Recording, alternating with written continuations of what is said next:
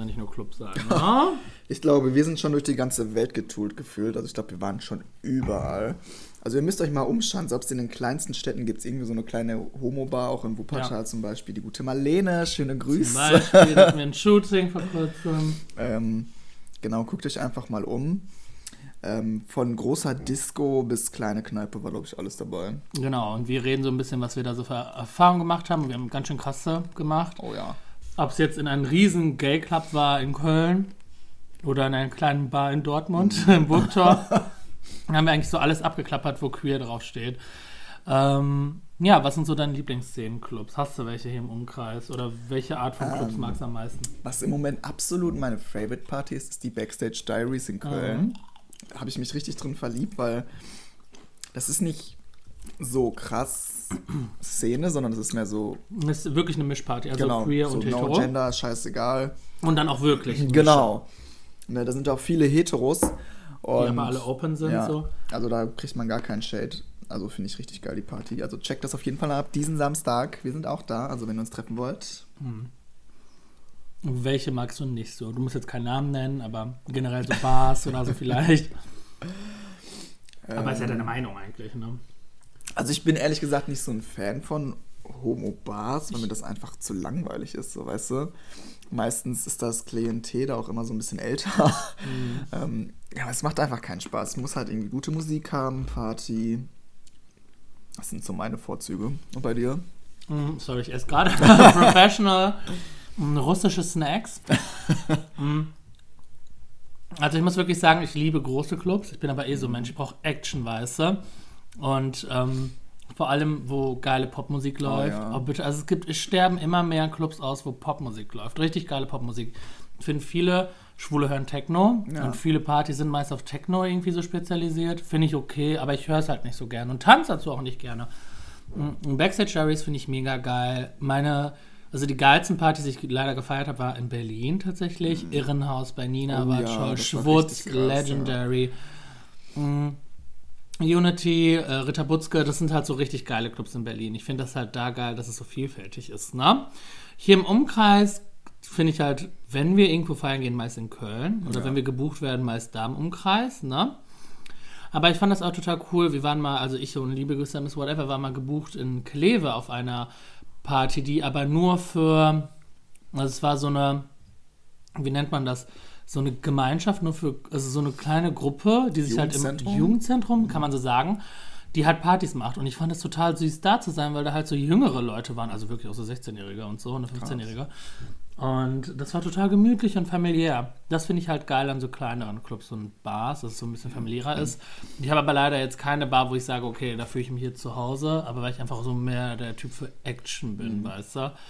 Wie findest du denn so, so zum Beispiel die Scharfenstraße, so Orte, wo viele Bars und Clubs so nebeneinander sind? Findest du das cool oder ist es mehr so...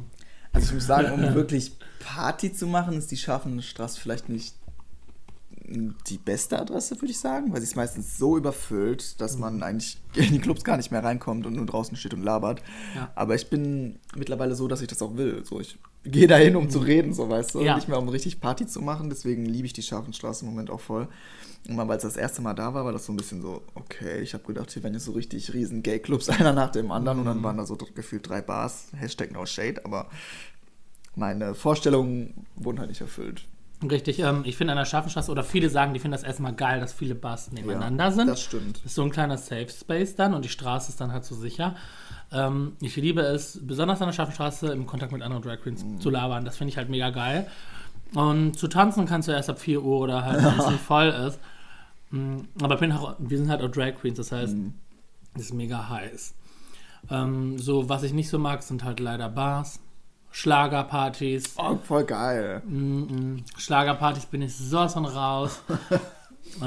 Oder Partys, wo einfach nicht, sag ich mal, so nicht so modern. Also hier, wo wir im Burgtor immer aufgetreten sind. Das war eine coole Zeit, hat mega viel Spaß gemacht, aber es war halt nicht so modern, ne? Hallo, da sind die weltberühmtesten Travestiekünstler aufgetreten. Unter anderem wir, hallo. Stimmt. Marion Gordon war da zum Beispiel, oder? War die nicht da? Ich weiß es nicht mehr. Also es ist super, geht auf jeden Fall mal vorbei in Dortmund. Ja, aber wir können ja auch mal so über reden, was uns so auf Szenenpartys passiert ist. Was findest du so besonders an Szenenpartys und was findest du scheiße? Also, was ich auf jeden Fall geil finde, ist, man hat so seinen Safe Space, ne? Also, man kann da Wort des Tages. Man kann sich halt so verhalten, wie man will. Man ist irgendwie so unter sich, in seiner eigenen Family und so. Das ist halt auf Hetero-Partys immer so ganz anders. Also wir gehen ab und zu ja auch im Moment relativ selten, aber ab und zu sind wir auch Hetero-Feiern gegangen. Ja, und, auch total lustig. Da hat man doch dann immer wieder so das Gefühl, dass man sich so ein bisschen zurückhält, ne? Na, also ich habe nicht das Gefühl, ich halte mich zurück, aber die Leute geben mir das Gefühl, dass sie mich nicht gerne da haben. Das eher. So, da lässt man halt auf der Tanzfläche nicht die Beyoncé raus, sondern nur die Celine Dion. Die macht ja nicht viel auf der Bühne. Und ja, das ist einfach eine Riesenparty. Ich finde sie auch deutlich geiler als Heteropartys, weil die Leute einfach offener sind, einfach viel geiler, viel betrunkener. Macht einfach viel mehr Spaß. Also an alle Heteros, die offen sind, besucht auf jeden Fall mal eine Homo-Party, ihr werdet den Spaß eures Lebens haben. Ich finde auch bei Szenenpartys, vor allem bei uns hier so in Queer Spaces, es riecht nach Sex, finde ich. Oder? Also vor allem bei uns in schwulen Clubs gibt es oft auch Darkrooms, wo Leute Sex haben tatsächlich. Und das finde ich total spannend. Ich glaube, das ist bei Hetero-Clubs halt gar nicht so. So, man sieht halt, man ist dran gewöhnt, im Club Leute zu sehen, die miteinander schlafen. So. Das ist für mich normal. Was ich halt nicht so gut finde, ist Drogenkonsum in Clubs. Ja. Das ist halt in den schwulen Clubs. Also ich habe die Erfahrung gemacht, dass ich das öfter gesehen habe, was ich halt nicht gut finde. Also ich meine, do you, aber nicht in Clubs vielleicht. Und vor allem auch nicht so einen harten Scheiß, weißt du. Ja. Da gibt es viele Clubs, die dafür bekannt sind. Ist ja auch okay so, finde ich. Ne? Du macht, was ihr wollt. Ich halte euch nicht ab. Ich persönlich finde es halt ein bisschen krass. Das finde ich halt ein bisschen stressig. Aber jetzt so aus der Perspektive als Drag Queen. Was nervt dich am meisten, wenn du in Queer Clubs bist und so aus der Perspektive einer Drag Queen? Weißt du, was ich meine? Zum Beispiel jetzt bei mir, was mich jetzt so am meisten nervt, ist, Leute kommen zu mir und vergleichen mich mit anderen Drag Queens. Also ich war schon so oft in Köln in der Bar und dann sagt jemand, ja, bist du nicht die Punkt oder der Ding. Irgendwann sage ich, ja, yes, gib mir einen Auch, Schwester, bin ich. Das bin ich, also das habe ich oft wirklich. Ja. Oder? Nee, das kenne ich auch. Also was ich halt auch mal so... Auf der einen Seite ist es mega süß, wenn die ganze Zeit so Leute kommen und sich anhimmeln und sagen, boah, du bist so toll und so schön und du bist die Schönste des Abends, und dann gehen sie 2 Meter weiter und sagen, das ist so jeder Drag Queen. So, es ist zwar süß, wie sie einen behandeln, aber... Jetzt mal von der Backstage-Areas, wo die Frau bei uns war, wo wir draußen waren und eine uns so lange vorgelabert hat, weißt du das noch? Doch, komm mal in. Ja. Da waren... Erzähl mal, das war so lustig. Und die hat ja gar nicht mehr gestoppt, die hat nicht mehr geatmet. Ja, auf jeden Fall war das auch so eine, die uns erst voll gelabert hat, wie toll wir sind und wie geil sie uns findet. Wir mögen das, also ich fühle mich da wirklich besonders. Geehrt, auf jeden Fall. Aber sie war halt ein spezieller Mann. Sie war ganz speziell, wo immer die geflüchtet ist. Ich hoffe, sie ist zurück. Ja, sie hat auch erst angefangen, wie toll sie ist. Oh Gott, ich kann nicht, das war so lustig. Also, ich habe das schon komplett vergessen, bis du es jetzt gesagt hast. Ich habe das noch in Erinnerung. Die hat uns nicht mal in Ruhe gelassen. Die hat uns auf jeden Fall total vollgelabert, wie toll wir sind. Und die haben dir so eine Scheiße erzählt. Was haben wir dir doch mal erzählt? Oh mein Gott, okay, das wird jetzt gemein. Also wir sagen jetzt schon mal, wir mögen das, wenn uns Leute Komplimente geben. Ich fühle mich da wirklich wertgeschätzt. Aber, guck mal, dieses Mädchen hat dann einfach... Oh mein Gott, ihr seid so toll und ich bin so für die Queer Community und ich finde das so geil und oh mein Gott, ich fühle mich gerade so happy und oh mein Gott, hier ist eine Drag Queen, ich komme einfach nicht klar. Yes, girl, slay tea, yes, bitch, oh mein Gott, work und oh mein Gott, ich studiere auch Gender Studies und oh mein Gott, ich wollte schon mal mit der Drag Queen reden und oh mein Gott, dass ich das erzähle. So war das, ich lüge nicht. Und dann haben wir irgendwann, wir konnten nicht mal antworten und dann haben wir halt so einen Spaß rausgemacht und wir so, ja, das ist wirklich wichtig, irgendwas mit Kamelen und so. Ach ja, die Camel Pride. Die Camel Pride. Und dann wir so, ja, wir sind gerne auf Prides und letztens waren wir bei der Camel Pride in Arabien oder so. Und da muss man die Kamele schminken. Genau, und da gibt es auch so einen Lauf und so mit dem geschminkten Kamel. Und die hat das geglaubt. Die hat nicht mal richtig drauf. Die so, ja, wirklich, geil. Und dann hat sie wieder angefangen zu reden. Brrr. Also, und die beanspruchen dich auch, weißt du? Das ist schon heftig. Und das Schlimme ist, da kannst du nicht in der Situation sagen, ja, ich möchte jetzt gerade nicht mit dir reden, weil dann bist du eine Bitch und eine Schande für die Queer-Community und machst den Ruf der Transen oder der Drag Queens, Entschuldigung, der Drag Queens, der Transvestiten kaputt. Ja, also das finde ich auch sehr nervig. Ja. Gibt's noch was irgendwie? Ja, das haben wir gerade schon angesprochen. Also so, ich finde, der Drogenkonsum finde ich ziemlich krass und nervig. Zum Beispiel, ich war mal auf dem Milkshake in Holland, in Amsterdam, auf dem Festival. Wollte ich auch schon mal hin. Da gab es halt so für Männer halt so draußen so einen abgesperrten Bereich, wo halt so Pissoirs und so standen, wo man draußen pinkeln konnte. Und das Lustige war aber, dahinter war so ein Abhang. Und das war halt nicht so irgendwie so sichtgeschützt. Das heißt, wenn du auf dem Abhang gechillt hast, dann hast du halt gesehen, wie Leute gepisst haben. Okay. Und gefühlt an jedem Pissoir war so ein kleines Grüppchen, das sich Koks oder Speed oder was auch immer gezogen Vor allen? Vor allen. Wow. Okay. Und das war halt richtig krass, ne? Weil gefühlt jeder Zweite war auf diesem, Entschuldigung, ich muss rülpsen, war auf diesem Festival zugedröhnt, ne? Sind da auch jüngere Leute? Ja, viele Junge. So in unserem Alter viele. Achso, okay. Ist aber ab 18 dann, ne? Ja. Okay. Das finde ich halt irgendwie ziemlich krass, warum das vor allem so in der Homo-Szene verbreitet ist. Was mich halt auch so ein bisschen nervt, dass alles immer so versext ist.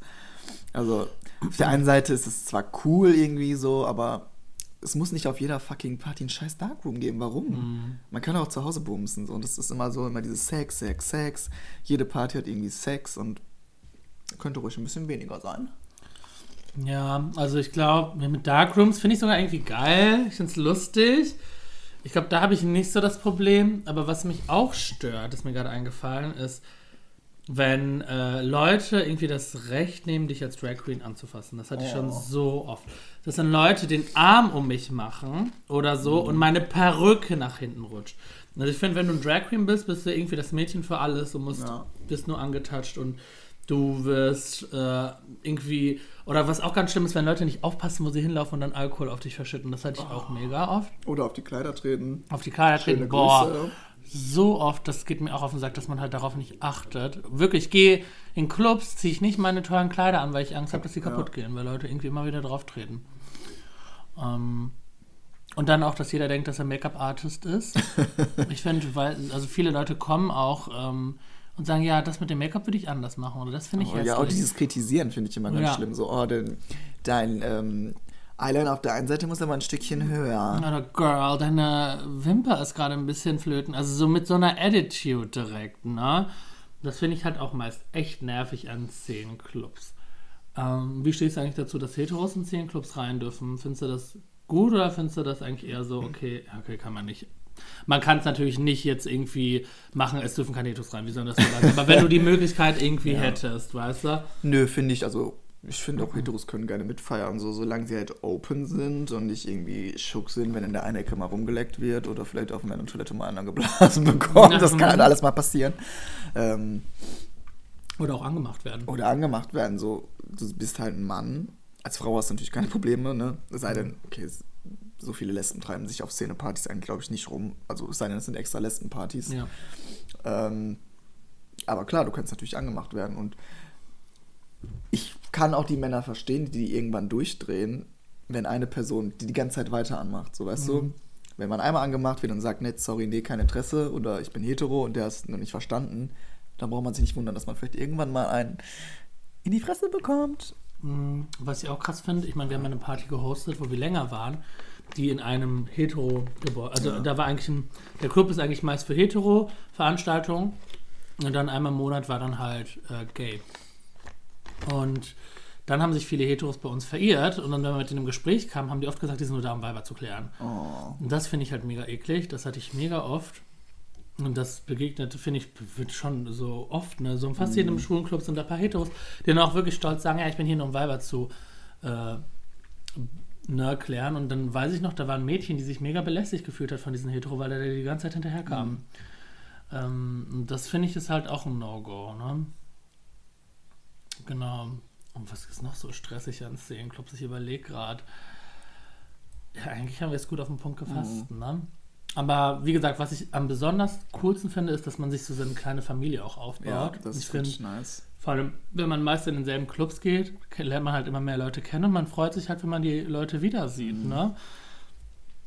Und ich finde, das ist schon so ein kleines Zuhause. Also ich finde das toll, wenn man so in Queer-Partys öfters geht, dass sich da so eine Familie schon bildet. Ja, vor allem man sieht halt oft dann immer dieselben Gesichter so, ne? Wenn ich jetzt zum Beispiel in irgendeinen Club in Köln gehe, Hetero-Club, und gehe eine Woche später wieder dahin, dann sehe ich komplett andere Gesichter.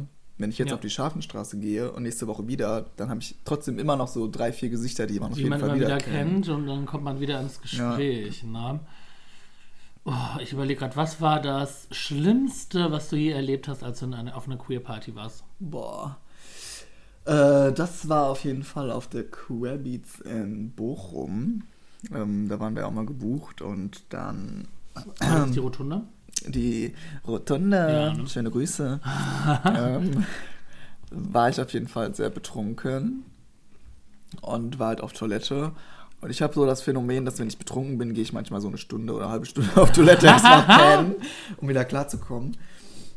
Das hat aber irgend so ein Typ schamlos ausgenutzt und hat sich halt generell schon in die Frauentoilette geschlichen. Oh mein Gott. Und hat dann über die Toilettenwand immer so geschaut und immer irgendwas geflüstert. Entschuldigung, dass ich lache. Was hat er geflüstert? So irgendwie, boah, du geile Sau und so. Und ich so im Halbschlaf dachte, träumst du das jetzt? Woher kommt das? Ne? Dann habe ich mich so umgeguckt, aber nichts gesehen. Mein Gott. Und dann immer weiter diese geile Sau. immer weiter diese Stimmen und dann gucke ich plötzlich nach oben und dann guckt er mich so ein Gesicht an. Und mittlerweile kann ich auch drüber lachen, aber damals war das voll krass. Und dann dachte ich, oh, bitch, no. Und dann bin ich halt aufgestanden, wollte gehen und dann stand er schon vor meiner Tür. Hab die schnell wieder zugedrückt, aber das Arschloch hat dann irgendwie mit seinem Fingernagel oder mit einer Münze die Tür wieder aufgemacht. Sein Ernst? Und ist dann reingekommen und hat sich schon so die Hose aufgemacht. Ne? Und ich natürlich voll Panik bekommen. Hab den dann zur Seite geschubst und bin dann halt auch gegangen. Ne? Und ich war auch wirklich fertig an dem Abend. Ich habe geheult wie so ein Schlosshund. Ne? Weil ich sowas halt noch nie erlebt habe. Das war halt richtig krass. Aber hat er dich auch bedrängt und gesagt, du bleibst jetzt drin? Nee, das hat er jetzt nicht gemacht. Gott sei Dank. Ne? Aber war auf jeden Fall eine richtig krasse Erfahrung. Wow. Ich überlege gerade wirklich, was das Schlimmste, was mir auf einer Queer-Party passiert ist.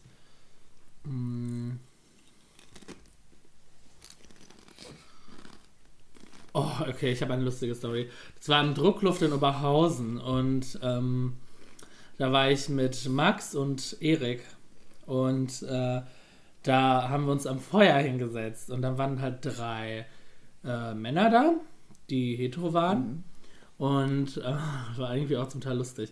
Die waren halt voll besoffen. Und der eine so, ja, zu Max, du bist Olivia Jones, ich bin Khloe Kardashian und Erik war, ich weiß nicht mehr, Kim Kardashian, nicht Kim oder so, ich weiß es nicht mehr, auch eine Kardashian, Kylie oder so. Kylie! Nicht Kendall. Und danach war halt einer da, der uns die ganze Zeit beleidigt hat. Der so, ihr scheiß Schwuchteln, ihr seid eklig, guckt euch mal an, wie widerlich ihr seid. Und ich dachte mir so, what the fuck, das passiert gerade in einem Queer Space. Das ist krass, und das fand ich so heftig. Und dann sind wir halt auch, wir haben dann natürlich zurückbeleidigt und so, boah, geh und stress nicht. Und der kam dann immer wieder hinterher. Der wurde jetzt irgendwie nicht so aggressiv im Sinne, dass er uns was tun wollte. Der hat uns halt einfach nur die ganze Zeit genervt. So. Und dann haben wir dann auch der Security Bescheid gesagt und die hat sich dann drum gekümmert, sage ich mal. Und der ist dann auch Gott sei Dank rausgeflogen. Das war total, ich fand das halt so schlimm, weil es gerade in so einem Club ist, wo ich mir denke, da muss eigentlich die Sicherheit gewährt werden. Ne? Gut, es war jetzt nicht nur eine Queer-Party, es war halt so für alles, ne? Offen, aber das war echt schon heftig, sage ich mal. Ja. Ja, ich würde sagen, jetzt haben wir auch genug gemeckert über diese Partys, glaube wir erzählen euch jetzt mal unsere... Ja, cool. Genau, wir müssen auf jeden Fall nochmal eine Podcast-Folge machen über Hetero-Clubs, das wir gemacht haben. Wenn ihr das wollt, schreibt mal. Auf jeden Fall. Das ist lustig. Wie gesagt, jetzt kommen wir mal zu den lustigsten Stories, die wir je erlebt haben auf einer Party. Und eine Nacht bleibt mir auf jeden Fall für mein Leben lang im Gedächtnis. Und zwar war das mit unserer guten Schwester Miss Whatever auf der Queer Beans an ihrem Geburtstag. Oh mein Gott. Zu Whatever ist zu sagen, die ist ein Typ, wenn irgendwas passiert, was gerade nicht in der Bahn so ist, wie sie sich das vorstellt, ist sie erstmal richtig pisst. Und an diesem Abend ist ihre Klatsch kaputt gegangen. Und dann war sie erstmal richtig pisst und hat sich in dem Backstage-Bereich verpisst und sich erstmal nicht mehr blicken lassen. Und wir haben schon gedacht, okay, gleich fahren wir nach Hause, weil sie keinen Bock mehr hat. Aber dann waren wir am Tanzen und dann kam die gute Maus ohne Perücke auf die Tanzfläche. Oh Mann, die hat die runtergeschmissen vor mir, ich hab's gesehen. Und dann hat sie richtig ihre Whatever-Show abgezogen. Es war so Also lustig. Sie war so hackedicht. Grüße. Und ja, und dann noch der Heimweg mit dem Auto, wo sie dann noch, das wollen wir jetzt nicht vertiefen, was da noch so passiert ist. Das war lustig. Aber sie hat... und dann, ich habe noch nie in meinem ganzen Leben so laut und so viel gelacht, wirklich. Ich hatte so Muskelkater am nächsten Tag, es war einfach legendär. Ich habe eine sehr krass lustige Story, aber die kann ich nicht erzählen. Ich weiß nicht, ob es okay ist. Aber es war, ich sag mal so, es war in Berlin zum CSD. Es ist viel Alkohol geflossen. Der Hinweg war schon sehr skandalös und auf der Party... Warte, ich kann es nicht erzählen. Aber Miss Whatever war auch dabei. Oh, Wunder. Und es war eine krasse Nacht. Vielleicht überlege ich es mir mal anders und erzähle die Story. Ich glaube, dafür müssen wir einen FSK 18 Podcast machen. Ja, ich glaube auch. Aber ich kann erzählen, was mir nochmal passiert ist, was ich scheiße fand. Mir wurde mal meine Klatsch geklaut, um wieder von Klatsche zu reden, weißt du noch? Ja. Mein Gott, da war ich auch auf einer Party, die ich gehostet habe. Und guck mal, meine Klatsch war bei den Mitarbeitern. Das heißt, einer von den Mitarbeitern, die im Club gearbeitet haben, meine Klatsch geklaut. Und die kamen, nirgendwo hat man die mal gefunden. Ich musste alle Ausweise neu beantragen. Und das Schlimmste war, es war jemand aus dem Team. Es kann ja nur jemand aus dem Team sein, weil das war in der Garderobe, wo halt nur die Mitarbeiter sind. Und das fand ich bis jetzt so das Asozialste. Und ich kann mich nur erinnern, wie mich das aufgeregt hat, dass da keiner irgendwie entgegengekommen ist und gesagt hat, so, wir helfen dir da, dass uns gehört der Club. Das war auch richtig scheiße. Dong, hört auf zu klauen, die Bitches, ganz ehrlich. Wirklich. Und auf derselben Party habe ich aber auch mal, das war voll süß, da war ein Typ, Patrick, falls du das hörst, danke nochmal, der hat mir mal eine Chanel Foundation mitgebracht. Also hier, ich denke, du freust dich drüber. Und das hat mich so gefreut damals. Also, ihr Lieben, ich bin auch immer für süße Geschenke offen. Ja, also, schenkt uns bitte was. Ja, so ein paar Louboutins hätte ich schon mal gerne. Also, spart mal ordentlich und dann... Ja. Nein, Spaß. Ja, möchtest du zum Abschluss noch irgendwas über unsere coolen hetero sind wir ja gar nicht, Homo-Partys sagen? Ich hoffe, wir sterben nicht aus. Ich hoffe, weil ich habe manchmal das Gefühl, es wird immer weniger. Ja, stimmt, es werden irgendwie immer weniger Partys, auch die Intervalle, sonst waren die immer monatlich oder alle 2 Wochen manchmal sogar. Und jetzt irgendwie noch so alle 3 Monate und so, also... Ich hoffe, es gibt mehr. Ja, also kommt mit dem Arsch von der Couch und geht auf jeden Fall auf diese Partys, damit die nicht aussterben. Bitte, bitte, bitte. Besucht eure Partys und falls ihr was scheiße findet, dann sagt das doch mal den Veranstalter, damit er das ändern kann, weißt du? Die sind da meistens mega open, also ich hatte noch nie schlechte Erfahrungen. Ja. So, wir sind jetzt auf der Suche nach russischen Männern. Deswegen. Oh ja. Also keine Zeit mehr für diesen Podcast. Auf Wiedersehen. Ich weiß jetzt schon, wir gucken nie, was Tschüss auf dieser Sprache heißt. Also, müssen wir machen. Mein Lieblingstschüss war bis jetzt Bock, also Bock. Bock.